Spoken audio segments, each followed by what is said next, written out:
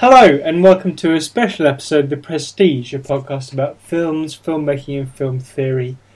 This week it's a small batch episode, which we did before with Trainwreck, and although I seem to misunderstand the adjective involved, Spectre as well. So this week we've gone for another recent release, and it was one... I wouldn't say championed, chosen by Rob, so I'll leave the introduction to him. Yeah, so I thought, given its recent release and the juggernaut of advertising and cultural things thrown behind it, it'd be worth talking about the release Batman vs Superman: Dawn of Justice, which is an unwieldy title at the best of times. It essentially follows on from the Man of Steel film, released a few years back, and introduces into the Superman world set up there characters such as Wonder Woman, Batman. Now, I'm going to, once again, open with a hard spoiler warning. So if you haven't seen the film, don't listen to this podcast. Well, if you haven't seen it and you want to see it, don't listen to it. I will be talking spoilers.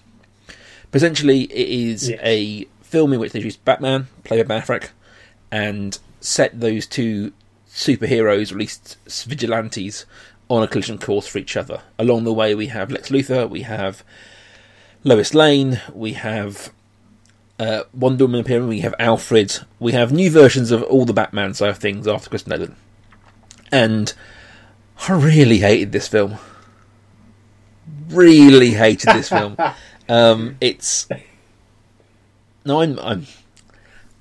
I'm not the world's biggest Superman fan, as my wife will attest. I'm not very keen on Superman as a character. So I've never gone into Superman films with a lot of high hopes. But I do understand what Superman should be. I understand the principle behind Superman, even if I don't like it.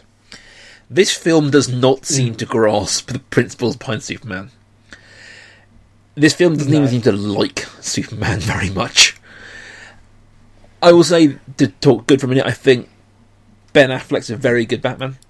I think if it had just been a Batman film, it could have been a very good, interesting film. Now, Batman 20 years into his crusade could have been a very interesting film.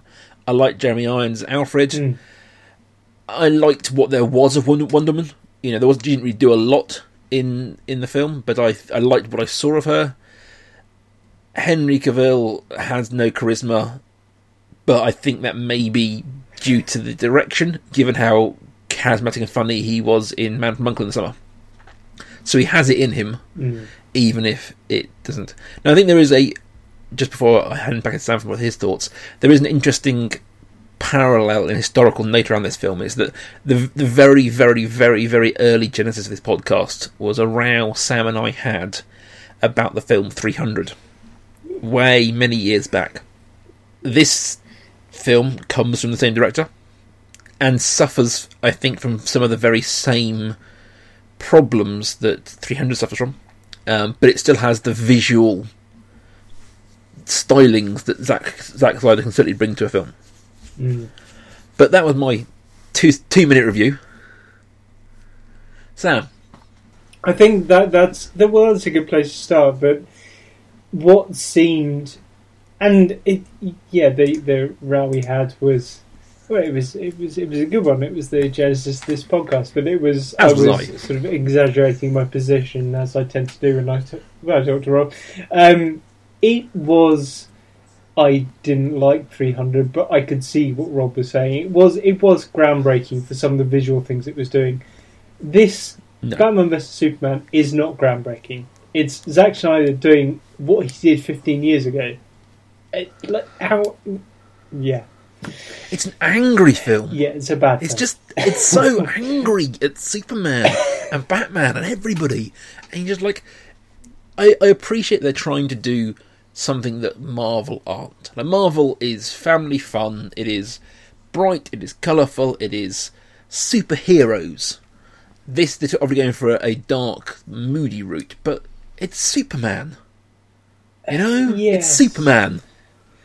He's the big boy scout.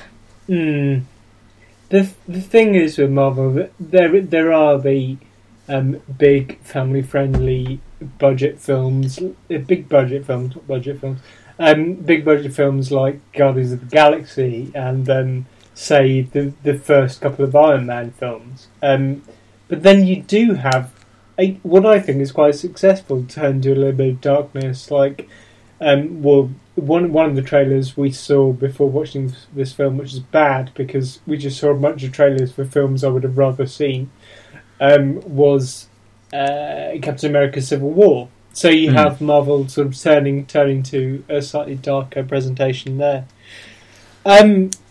Yeah, I didn't like this one. I was taken to this film and therefore told that I couldn't be negative about it because I was spoiling something that I had bought for me. So I held my tongue a bit. Did the person buying it for you enjoy the film? No. Okay, fair enough. But she did say save your negativity for Rob. So this is me, my negativity. Yeah, it wasn't it great. Now, things I liked about this film. I like Ben Affleck. I was pleasantly surprised by Ben Affleck as Batman. I didn't think he could pull that off, and he did. And Jeremy Irons was very good. And as you said, if it had just been a Batman film, Batman 20 years older, 20 years more jaded, then it would have been quite interesting. Although I have reservations about Batman as a character, I just happen to love Batman. So I can see politically how he's not the most morally sound being alive.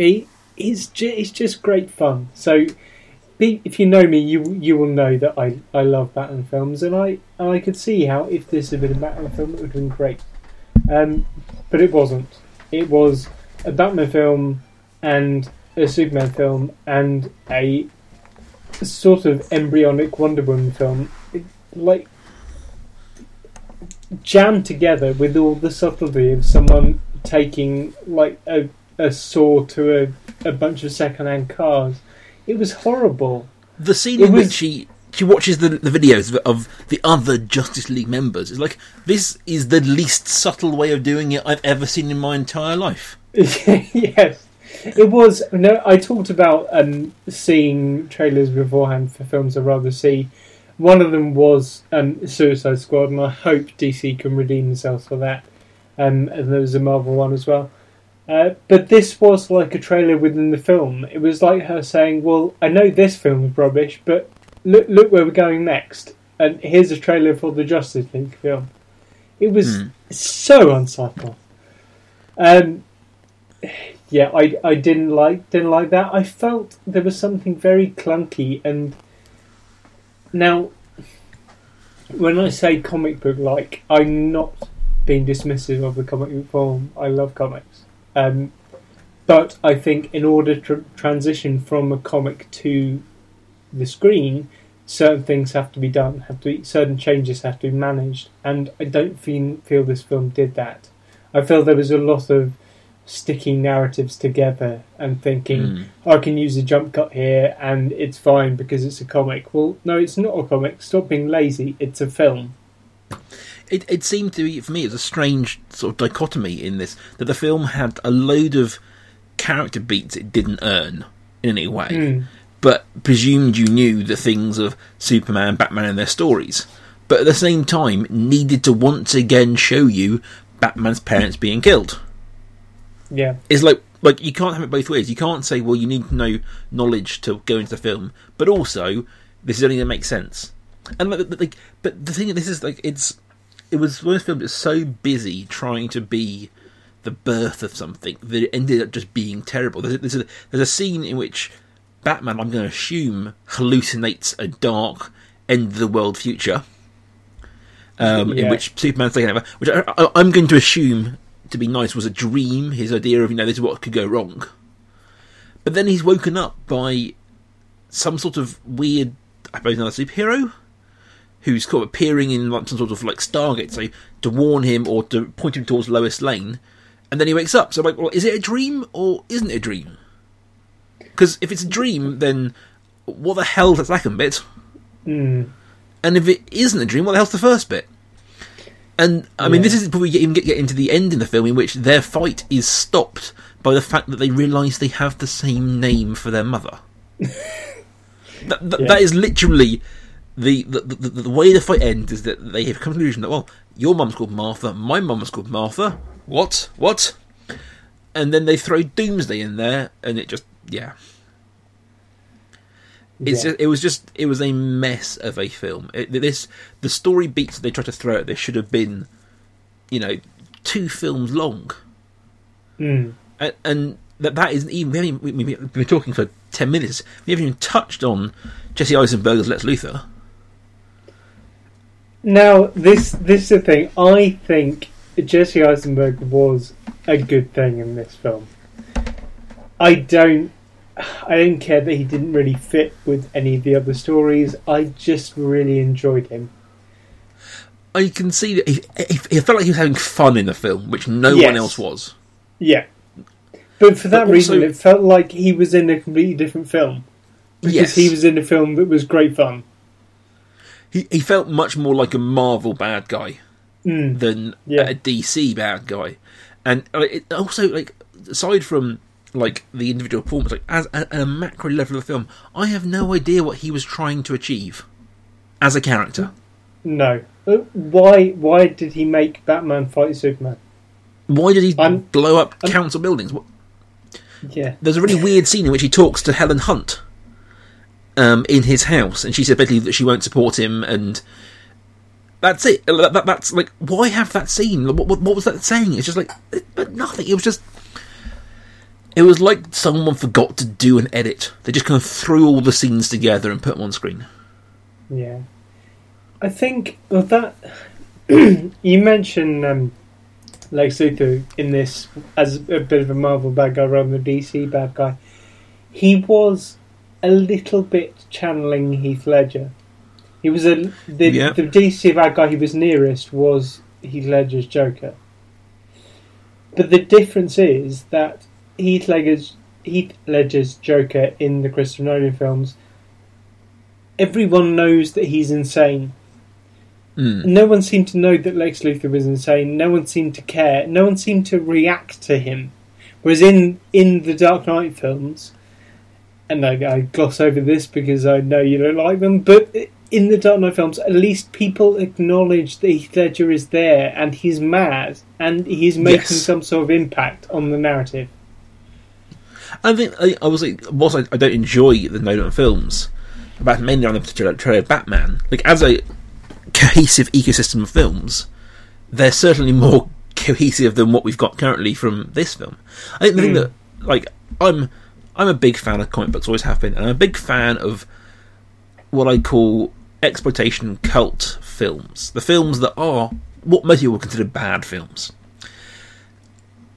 So I'm a firm believer in the idea of a good idea can make a film. And this film, in many ways, is chock full of good ideas. You've got a Superman racked with self-doubt. You've got a Lex Luthor who isn't the Lex Luthor YouTuber. He's the son of a magnate. He's a spoilt rich kid. More of a Silicon Valley tech billionaire. We've got an old jaded Batman. And we've got this sort of mysterious figure of Wonder Woman. There are so many bits of this film that, on paper, sound great. The idea of them on a macro level sounds brilliant. But once you get into the micro level of it, it's just so badly done. It's just almost aggressively terrible in places. I mean, and after you. I was going to step in and stop your ranting, really. It's fine. It's fine. I have a feeling you could go on for hours. I probably could. Listen, it is a small batch. I mean, we need to wrap it up at some point. Yes. Go on then, Rob. Save us. Give us one decent superhero film that we haven't talked about. So I'm going way, way, way, way back for my recommendation because it's really easy to recommend Marvel films, Guardians of the Galaxy, that kind of thing. So I am going to go back to 1998 from director Stephen Norrington. And I'm going to recommend the original Blade film. Wesley Snipes, half vampire, half human, who hunts vampires. It is the opening scene in the rave is one of the most visually striking, memorable film images of its generation. It is, whilst the sequels never quite lived up to the promise of the original one, it is violent, it is R-rated, and it is brilliant. And for an early superhero, he says in inverted commas, film, it was one of the best. Right. Mine is the other end of the spectrum, time-wise. And I'm going to stretch things a bit. I'm not going to go for a film. But I'm going to go for a TV series. And it's a TV series that I'm enjoying at the moment. And it's Marvel, so there isn't really a link. But there is a link because the universally panned big screen version of this was played by none other than Ben Affleck. And it is the current series Daredevil. And I'm enjoying that for the narrative. Enjoying it not so much for the actress who plays Karen Page, who is not great. But there are lots of good acting performances in it. And that is a great example of how to transfer a comic book to the screen. There is one of the best things about the Daredevil series is the way that Daredevil, the alter ego Daredevil, is interwoven with Matt Murdock's life. And I think that's something that this film, as you said, there are some visually arresting set pieces. There are some brilliant ideas, but it's just one hot mess, and it never fits together. So go to Daredevil to experience that in a good way. Fair enough. Well, guys, we'll be back next week with our regularly scheduled programming. We'll be talking Good Will Hunting, and we'll see you then. Bye.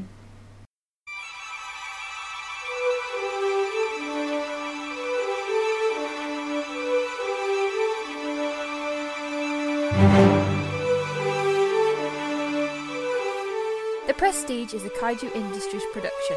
Check out their other work at facebook.com/Kaiju Industries. Rawr! Arg.